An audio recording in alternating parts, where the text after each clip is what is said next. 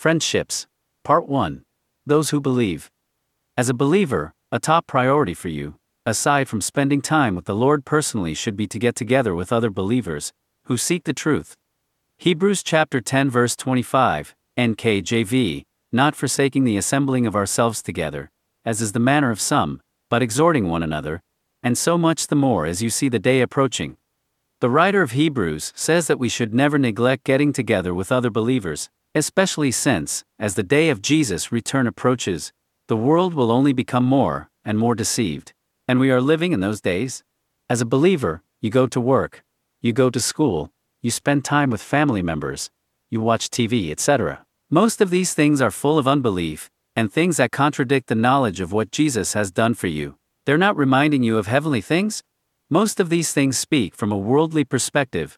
You have things all day long that are speaking to you from a mentality that is void of Christ, not to mention just your own experiences that can try to distract you from who you are in Jesus.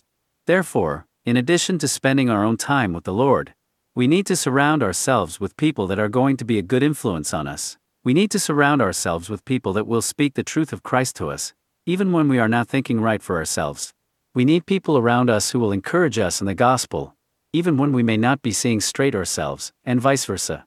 Of course, a great place to start friendships like this is church.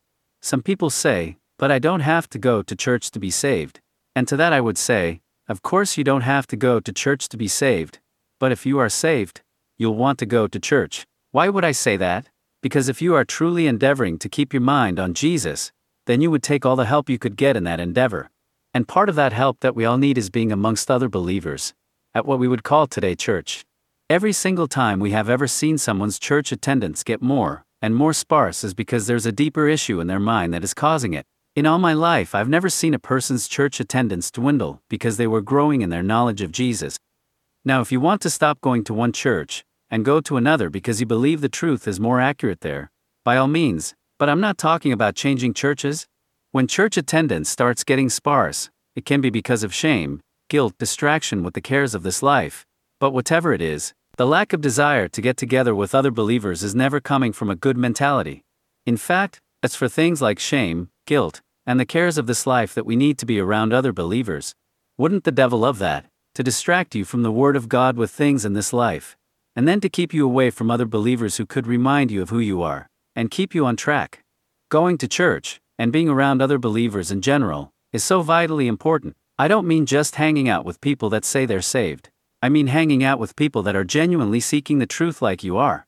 Their knowledge is probably not perfect, and they will say and do silly things, just like you will as you grow, but at least they are growing in the truth. And if you don't have friends that are believers in time, make some. Go to a church that is teaching what Jesus did for you. Cough, Reformed Church, cough. Sit under that teaching, and soak it in. Take every opportunity you can get to sit under that teaching, and in time, meet other believers that are growing like you are. Now granted, there are some believers that are genuinely saved, go to church, but are resistant to much of the truth that you believe. Unfortunately, that is the case sometimes, but I'm specifically talking about those who can be an encouragement to you in the gospel, and vice versa. Some people may be your brothers and sisters in Christ, but they are still resistant to much of the gospel, and if there is sufficient resistance, spend your time elsewhere. There are other believers that are seeking the gospel like you are. The point is to be an encouragement one to another, and if that is not possible, even with a believer, then move on to someone that you can encourage. We will talk more about that in the future. Romans chapter 1 verse 12, NKJV, that is, that I may be encouraged together with you by the mutual faith both of you and me. The most important relationships that you can develop are going to be with like-minded believers, hands down. Those are the relationships that will help you stay focused on the truth, and likewise, you can help them stay focused on the truth as well. These relationships keep the church growing in a healthy way, learning Jesus with the fewest distractions possible.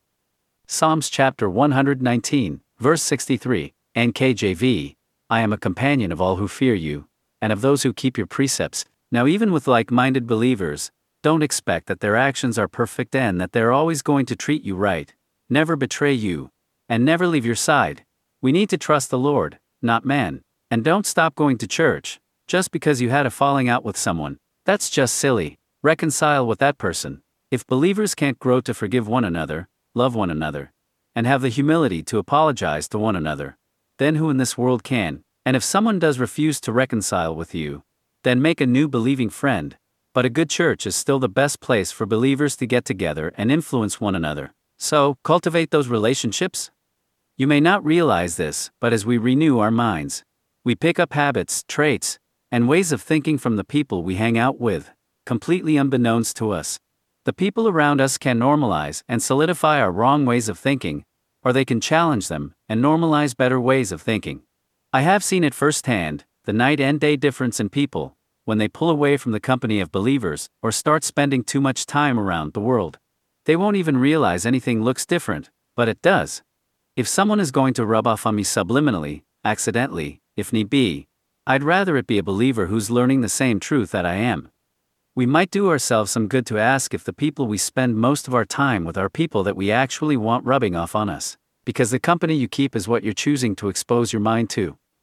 Proverbs chapter 13 verse 20, NKJV, He who walks with wise men will be wise, but the companion of fools will be destroyed.